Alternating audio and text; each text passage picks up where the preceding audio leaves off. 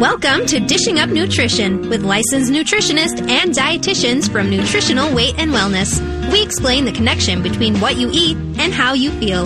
Stay tuned for practical, real-life solutions for healthier living through real food nutrition. Slow down, you move too fast. You got to make the morning last. Just kicking down the cobblestones, looking for fun and feeling groovy.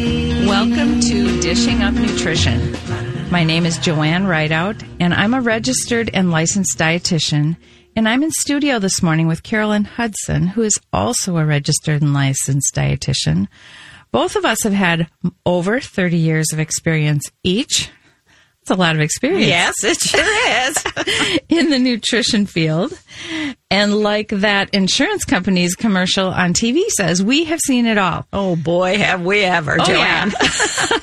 Because of our extensive experience working with many, many clients over these 30-plus years, Carolyn and I thought today we would address some of the frequently asked questions that we've been asked.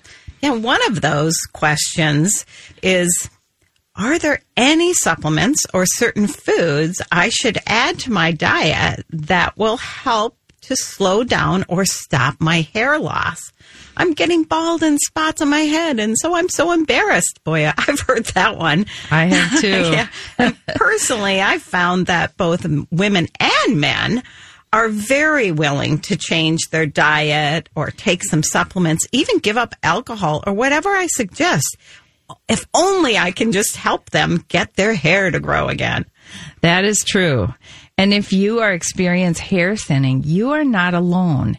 As many as 40% of women experience female pattern hair loss and hair thinning. We know both women and men experience this, and these take a real toll on a person's well-being.